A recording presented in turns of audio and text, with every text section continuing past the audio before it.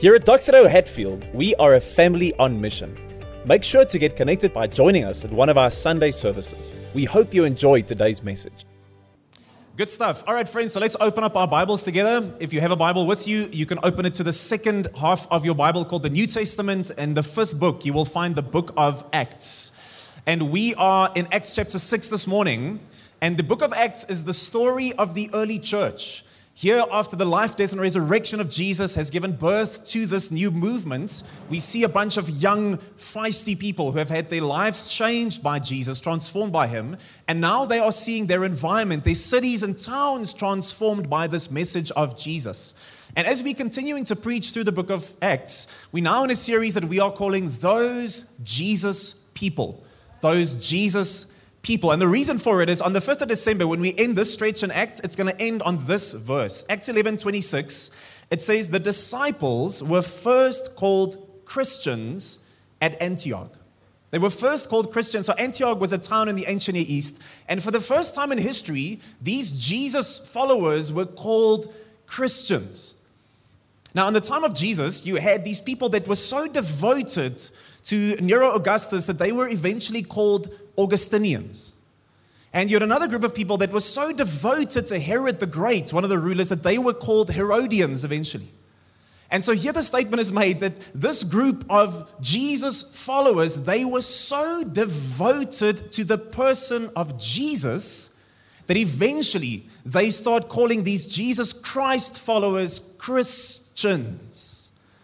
And I think this is profound because listen to this. It means, very opposite to what people think today often, is that these Jesus followers, they were not known for the fact that they were for politics, or they were for holy wars, or for or against vaccines, whichever way you fall on that one. And they were also not known for their opposition to certain things. Anti-vax, anti-science, anti-gay, anti-this, anti-intellectual. They were known for one thing. Their devotion and passion for a person called Jesus. His life, His truth, and His way. And that's the thing that so gripped their hearts that people started calling in those Jesus people. Now, we have an analog for that in our modern age. We call it the fan base.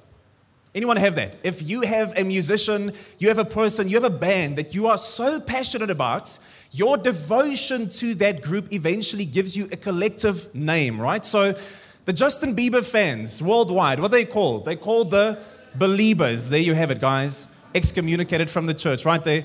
It was a test. The Beyonce fans are called the Bay Hive. Why? Because she's the queen, right? So that's how it works. This one is a bit embarrassing. The Taylor Swift fans worldwide are called the Swifties. And then, of course, the metal band Slipknot, their fan base is called the Maggots.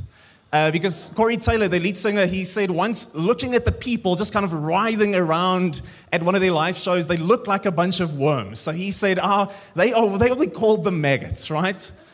For some reason, that's not landing as the Swifties thing, but okay, that's fine.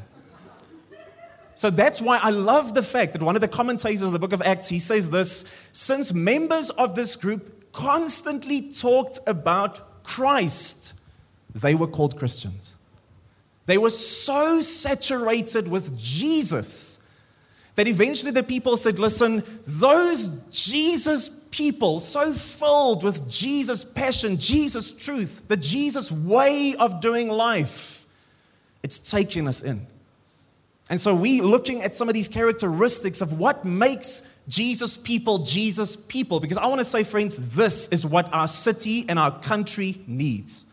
It needs people so passionate about Jesus and His way that it'll bring transformation to the very depth of our hearts and our communities and our cities and our country. So last week we spoke about the fact that these Jesus people, they were people of life. And let's read further today. Acts 6, verse 1. It says, in those days, as the disciples were increasing in number, there arose a complaint by the Hellenistic Jews against the Hebraic Jews, that their widows were being overlooked in the daily distribution. And so the 12 summoned the whole company of disciples and said, it would not be right for us to give up preaching the word of God to wait on tables. So brothers and sisters, select from among you 7 men of good reputation, full of the Spirit and wisdom, whom we can appoint to this duty. but we will devote ourselves to prayer and to the ministry of the word. And this proposal pleased the whole company. And so they chose Stephen, a man full of faith and the Holy Spirit, and they named all the other names, and they had them stand before the apostles, who prayed and laid their hands on them. And so the word of God spread. The disciples in Jerusalem increased greatly in number, and even a large group of priests became obedient to the faith. This is such a pivotal moment in the history of the church. And the thing that strikes me is you have these two contrasting almost energies in this passage. The first, almost like a hamburger bun, it starts and it ends with this idea that the disciples were greatly increasing in number. So what is it saying? Guys, the church was winning. There was joy. There was forward momentum. Things were happening. And at the very same time as the church was winning, it says what? The greatest fear in the heart of a pastor. There arose a complaint, right? What are we saying? There was frustration. The mission came to a halt. There was brokenness. There was something of an anger in the heart of the church at that very same time. So what is it saying to us? There is a beauty and a brokenness in the church always. So what was happening? There was a system that had been set up in the early church that the widows would be cared for. But as the church was growing, this system was now failing because the Greek-speaking Christians, they felt that the Hebrew-speaking Christians, they were being favored by the system. Friends, hashtag drama in the church, right? Happens all the time. And so now what? Now there's a challenge. And what happens? Because this happens today, friends. I see it all the time. People are looking for the perfect church. I'm looking for that church that speaks to my heart. And it's now my fourth church in the last couple of years, but I'm going to find it, that perfect church. I even hear people saying things like, if we can just, as the modern church, just go back to the purity and the holiness of the early church. Have you read the book of Acts? Have you read it? It was never the case, and it will never be the case. Why? Because we have the reality that God, who is just and perfect and holy and loving, He chooses to work through people like you and me that are fallen and just plain stupid at times, right? That's the reality. So there is always in the church the two competing energies of there's winning, there's truth, there's forward momentum, there's joy, and there's brokenness. There's a beauty and a brokenness in the church. Friends, we see it in Hatfield. Last year, March, we launched the church. Yes, joy. Right after that, it's the lockdown. And soon after that, we lose our venue. We plant 2 new community groups somewhere last year. People getting connected to community. It's beautiful. Right after that, 2 families get offended and they leave the church. Just now recently, we had the highest income month ever. People generously giving to the church. And right after that, we have the lowest income month ever in the history of Hatfield. We now recently, we have our first ever online partners evening during the mini lockdown, and it was beautiful, joy and celebration. Right after that, we have our first ever in-person partners evening, and it's a bit of a disaster. It was a flop. Just now, we finish off in April, as we have a new venue. In 1 month, we finish off our building project financially. We go and serve Zuid-Afrikaans Hospital twice, and we feed pastors in the townships. And right after that, I see people in the church just disengaging and just doing their own thing. There's a beauty and a brokenness in the church. So what's the answer? Because what I don't see in the book of Acts is perfection. I don't see a perfect church. But what I see is people that are fully devoted. People that are fully engaged. Because guess what, friends? I don't have high and low emotional and relational moments with random people on the streets.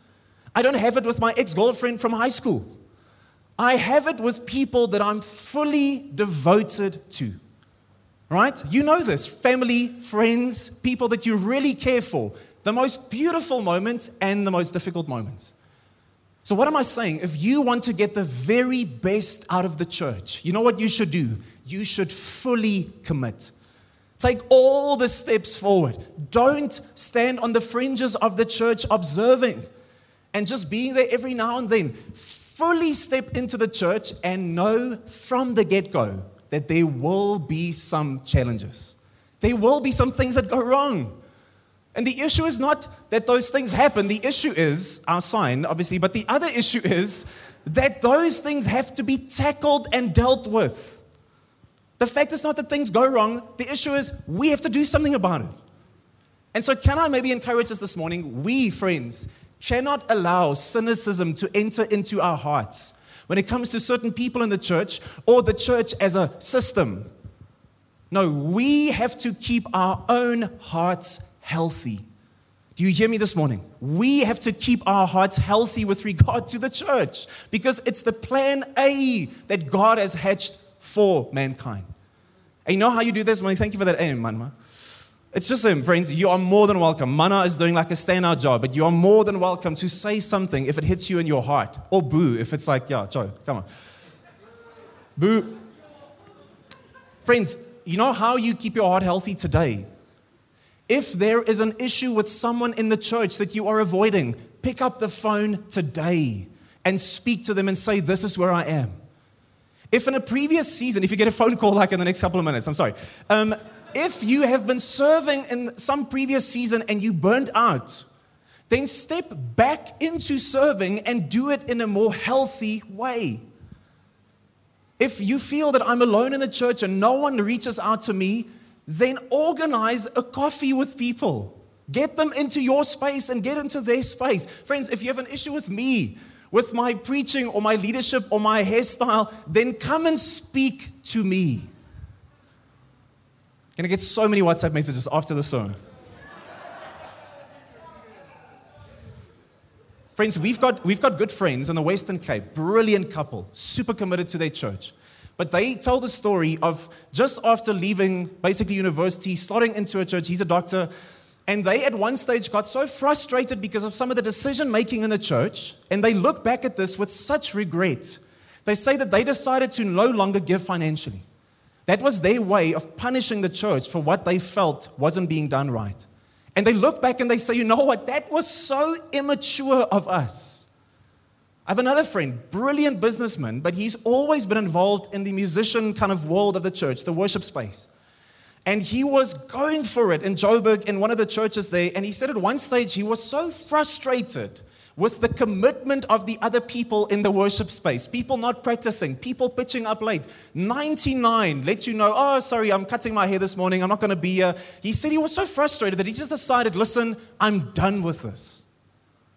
Friends, that is not how we deal with the brokenness of the church. Listen to what Ephesians 4 says. Be angry and do not sin. Don't let the sun go down on your anger, and don't give the devil an opportunity. Do you hear that? If we leave these things unaddressed in the church, we are giving the enemy an opportunity in our community.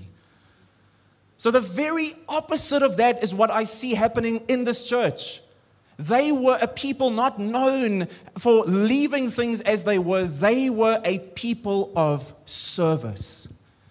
They were so servant-hearted. They were serving one another and they were serving the city to such an extent that the world would never be the same again. There was a servant-heartedness in the early Christians that those Jesus people, when an issue arose in the church, you know what those Jesus people would do? They would roll up their sleeves and get it done. And because of that servant heart, they were not just a people of life, but they were a people of service, and it changed their cities and towns forever. So, for you and I, there is something of a recognizing that needs to happen, something of a releasing that needs to happen, and something of a remembering that needs to happen. First up, you and I need to recognize the calling of service upon our lives. We need to recognize the calling of service upon our lives. Verse 3, highlight this or underline it in your Bible. It says, select from among you 7 men of good reputation, full of the Spirit and wisdom, whom you can appoint to this duty. That's strong language. When I hear the phrase appoint to a duty, I'm not hearing something like, when it's convenient or comfortable, I will help out a little bit. Now, I see something of a lifestyle. I see something of a posture in everything that I do. If there's an issue, I will jump in. But I think our challenge is that our definition of this idea of servant-heartedness or being a person of service, I think our definition is messed up. Because we hear a servant-hearted person, and especially the men, we hear, oh, well, I'm that doormat. I'm like the errand boy, and everyone just walks over me. In my office, in my family, I'm just so servant-hearted. Friends, I don't know where we get that, but it's not from the Bible. Because in the Bible, over and over again, a servant-hearted person is shown to us to be someone who bravely and boldly sees an issue and makes it their issue. We see people who say, if we see something with regard to the family of God or the mission of God, we will take responsibility. I will take ownership of what's happening in God's family and God's mission. My wife, as an estate agent, she's been in so many homes, and this is not always the case, but very often the difference between someone who is the owner of a house and someone who's simply leasing it. Because you walk into a space and that crack in the wall or that leaky pipe or the dust that's being collected in the corner there, if the owner sees that, what does he do? It's my issue. But the person leasing is like, yeah, whatever. Friends, we are called to have an ownership mindset when it comes to the business of my Father.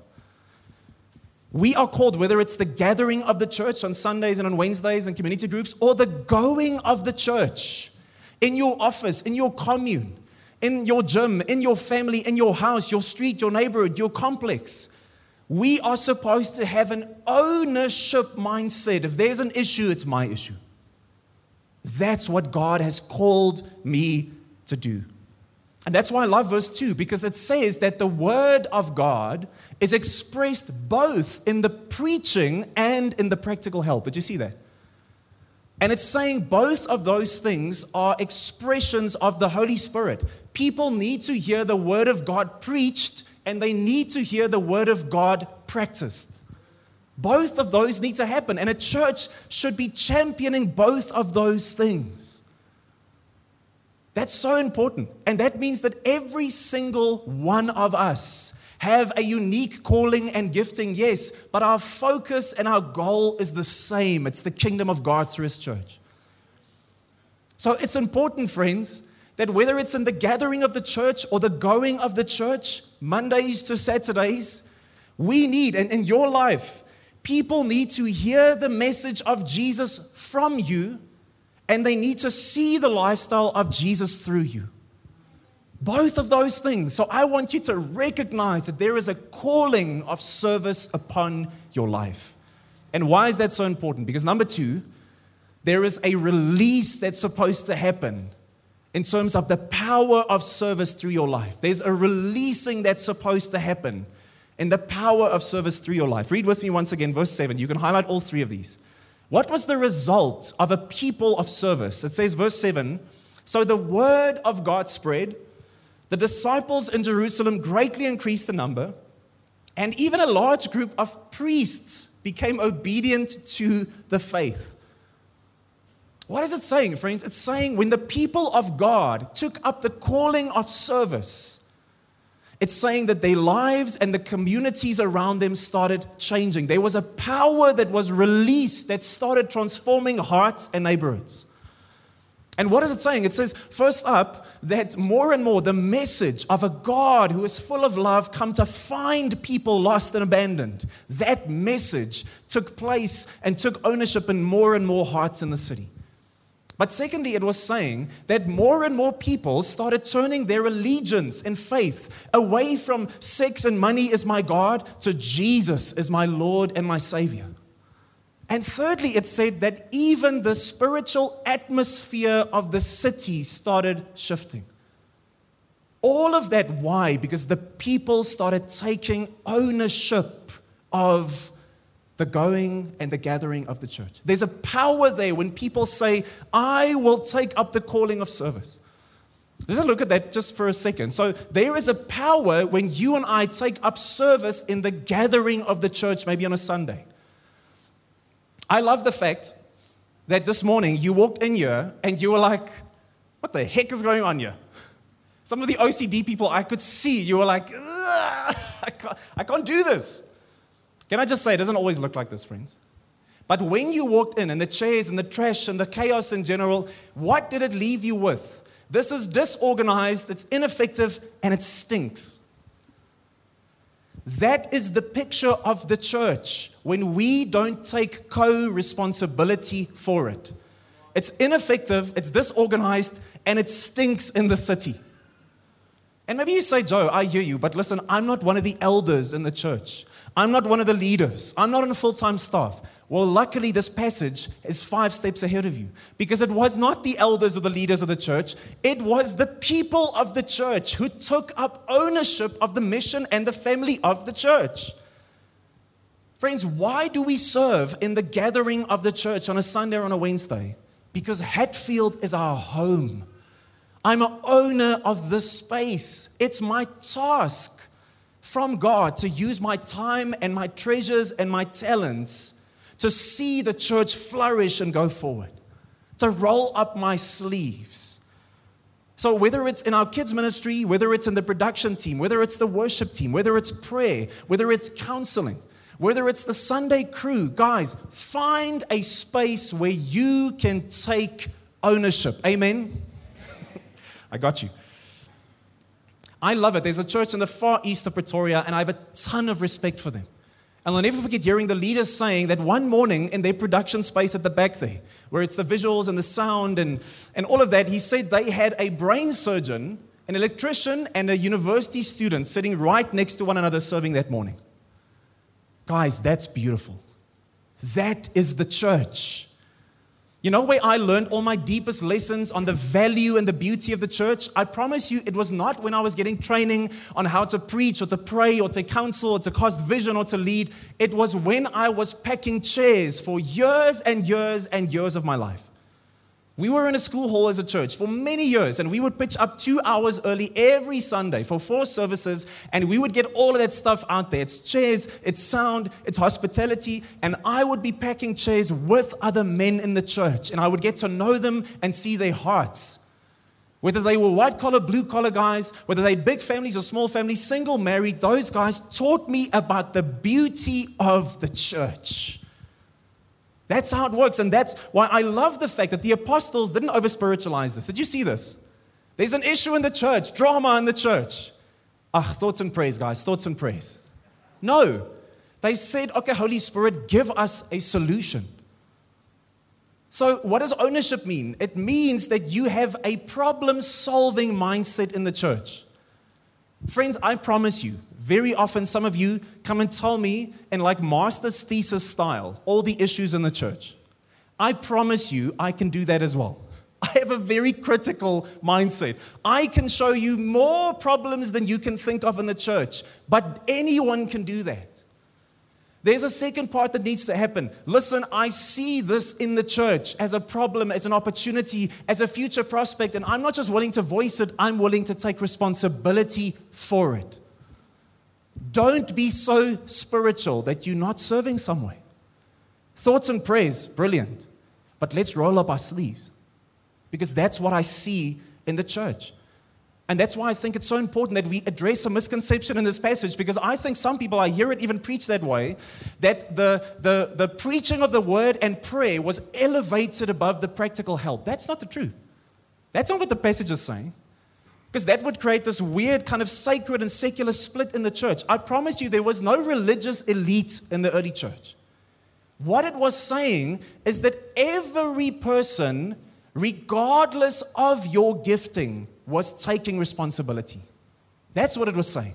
Whether my gifting is here or my gifting is there, my heart was to say, I'm jumping in and making the church work. So I want to acknowledge, friends, Hatfield is still a young church. There are churches in our city that are more than 100 years old. In March, we're going to be 3 years old. So I realize that there are not like a million things where you feel my exact passion and gifting can be fully expressed here. That's okay. Take responsibility for where we are now. And let's see the church become more robust as we go. Because otherwise it's like parenting. You know, maybe you have a 2-year-old as a dad, and you're like, listen, my passion, I come alive as a father when I'm kicking the soccer ball with my son on the field. So until my son can do that, I'm just not engaged. I'll just wait for him to catch up. That's not how it works. You have to be engaged with your son at the age that he is now. And yes, we get to a place where you're in your sweet spot. So find a space now where you can say, I can throw my energy into, and let's see the church become more robust as we go. Amen? I'll just keep on getting you with that one. Because the church, the Bible says, is like a family. It's like a building. It's like a body. When it is functioning well, people's lives change. I had a conversation just last week with one of the couples in our church, and they said in 22 years of marriage, they've never been in such a beautiful place as they are now with their family. Why? They said because of Jesus in the church. I was struck recently hearing the testimony of one of our young guys who got baptized recently, and he said, I felt so lost coming as a student to the city. But there was something of a U-turn and transformation in my life. Why? Because of Jesus in the church. I had the privilege last week of chatting to one of my old friends from Dr. Dave Bloom. I saw that guy radically coming to salvation at a First Church camp that we organized. And now he's being set up over 2 years from now to go and plant a new Dr. Dave campus in a space that we've never been in before as a church. And you know why that is? It's because of Jesus in the church. There's a power in the church when we all take up that calling and the power of service is released. But there's also not just the gathering of the church. What about the going of the church? Monday to Saturday. I still wait for that sign that says, as you leave, now let's go and be the church. There's a power there. Verse 3 says, listen to this. This is profound. It says, these men and women, they were of good reputation, full of the Spirit and wisdom. So what is it saying? It was not simply people converted to Sunday attendance. There was a transformation in the character of the people. So in other words, wherever you and I go, Monday to Saturday, people should be able to say around us that, listen, I'm maybe not bought into your beliefs yet, but we need these people here because the way they live, it makes a massive difference. Those Jesus people, we need them here. Because listen to this, it says they were people of good reputation. These were ethical and moral people. Does our government and our city, do our parastatals in our economy and our education system, does it need people like this? Oh, yes. It says they were full of the Spirit. So there was a joy and a hope in these people that no economy or no pandemic could shake from them. And it says they were full of wisdom. There was a vision in these people. And there was something of a hope in them that people had not experienced before. So what is it saying, friends? Yes, coming to church, we are worshiping, we are re-envisioning, we're gearing up to go. But guess what? Monday to Saturday, my parenting matters. The way that I do my schooling or my business or my studies, it matters. The way I express my sexuality, it matters. Whether I'm just hoarding money for myself or whether I'm investing in the kingdom of God through His church, it matters. Let me give you examples. Good character. My wife's boss, before we left Bloom, we worked for the University of the Free State. He was a man. He was a Christian and an elder in his church, but a brilliant man in his work. But he was a man of high character. And even he was fair.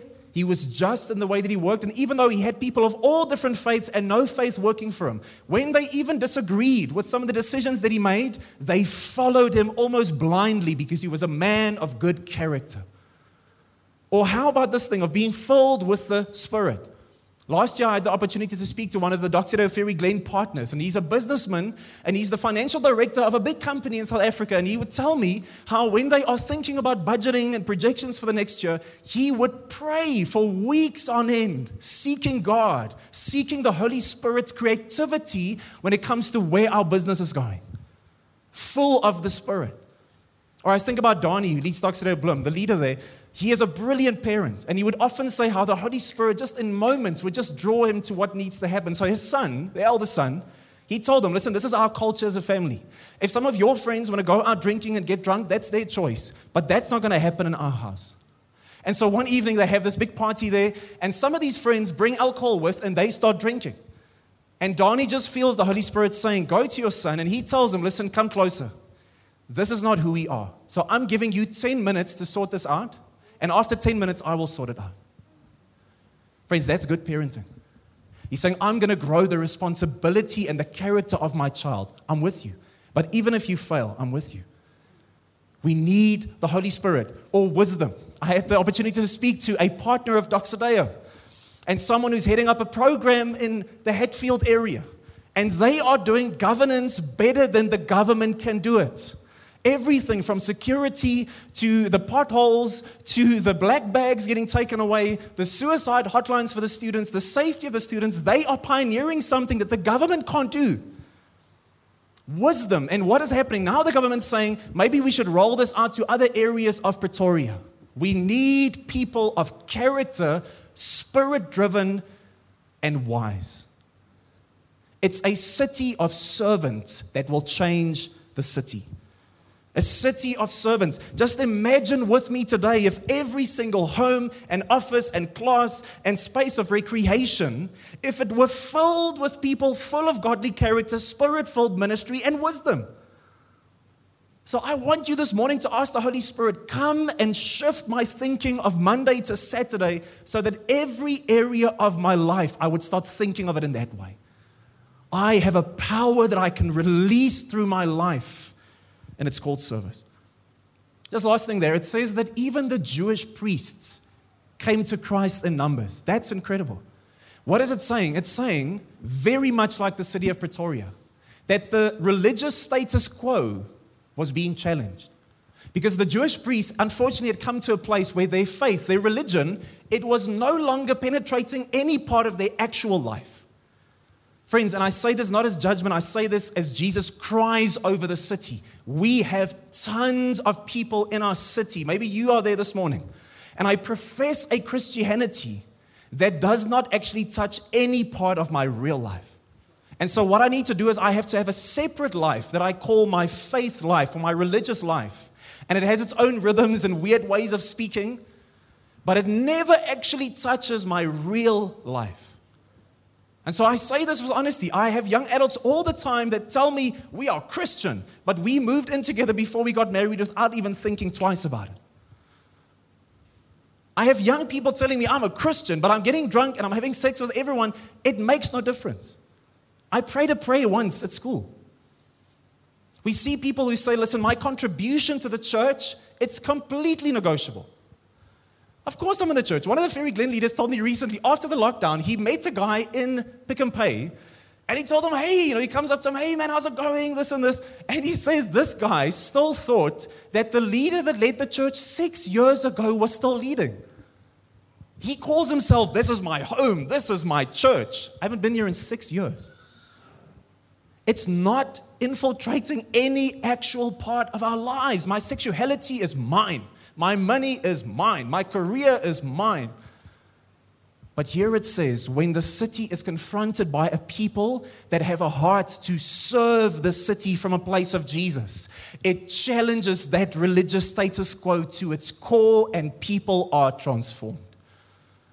There's a power, it's getting very quiet here now. There's a power that's released into the city when we take up service. And therefore, last thing. Recognize this and release it, yes, but where does it come from?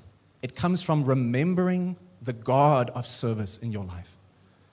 It comes from remembering the God of service in your life. Friends, I'll just say it on your behalf. If you try today and be a person of service, if you try and set up your life as service to God, you will burn out and break apart. If I try and do this from the outside in, I will burn up my life on the altar of service. No, this passage speaks of a fire that comes from the inside out. I'm not trying to win the favor of a God and His love and acceptance through service. I am serving from a place of love and acceptance through Jesus. And how do we do that? How do we get there? Let me tell you that life gives you, let's say a society gives you two options mainly, how you can tackle your life. The first is the secular option that says that you give your life in service of career, reputation, success, sexual pleasure, getting a nice body, making sure that you're climbing the career ladder. And if you do that committed enough, you will find some kind of peace and joy and purpose and fulfillment. But go and ask the person who for decades has given their life to have a nice body. Ask them how much joy and eternal purpose that has brought them. Ask the person who's given up their family and their marriage and the respect of their adult children to build that business and to get to the top. Ask them how much joy and satisfaction it's brought them. That's the one option. The other option is the religious option, where it says you to the gods, God, Gaia, the universe, you give your life in service of that by giving faithfully, serving, going to the temple, to church, to synagogue. You pray, you go to Mecca, you do these things, and if you do them well enough, you will find a sense of peace and eternal life. But once again, go and ask the dads and moms who with gritted teeth have done religion for decades and ask them how much joy and peace it's brought them. And that's why Christianity is so compelling. Because here it comes flipped on its head. Here comes a God who sees us lost in our brokenness. He sees us pursuing sex and money as the way to fulfill something in my heart, and it's not working. He sees us even when we are doing charity. He knows that we are doing it mostly to just soothe our conscience or to try and strong-arm God into blessing us. He sees all of that, and what does He do in response? He steps into our situation and He comes to serve us with His own life. He comes to serve us so that we would have new life. Guys, just think about this. The very last moments of Jesus' ministry on earth. He sits with His disciples, and John 13 says this. Jesus knew that the Father had given everything into His hands, that He'd come from God, that He was going back to God. So He got up from supper, He lay aside His outer clothing, He took a towel, and He tied it around Himself, and next He poured water into a basin, and He began to wash His disciples' feet. Think about this. In the Jewish culture, in a mud, muck, dust-ridden culture where you're walking around in your sandals, it was a shameful thing to wash people's feet. And yet the God of the universe steps into the muck and the dust of my life, and He says, I come to wash you. I come to wash you.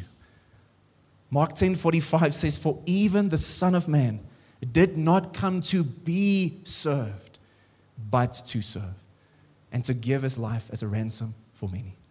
Friends, the degree to which that melts your heart, that it captures you every morning, that it comes to rearrange your desires, that it comes to show you that the unending love of a God for you, that is the degree to which your life will become one of service.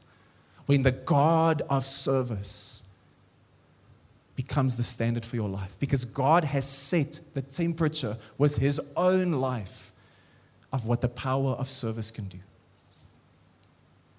So, action item for this morning. I'm going to ask the guys in a minute or so. We're just going to put on some music and give you just a minute or two just to contemplate, just to spend time with the Holy Spirit. And here's the two things. When it comes to the gathering of the church, I want you to take one of our Next Steps cards out of a chair, if you can find it.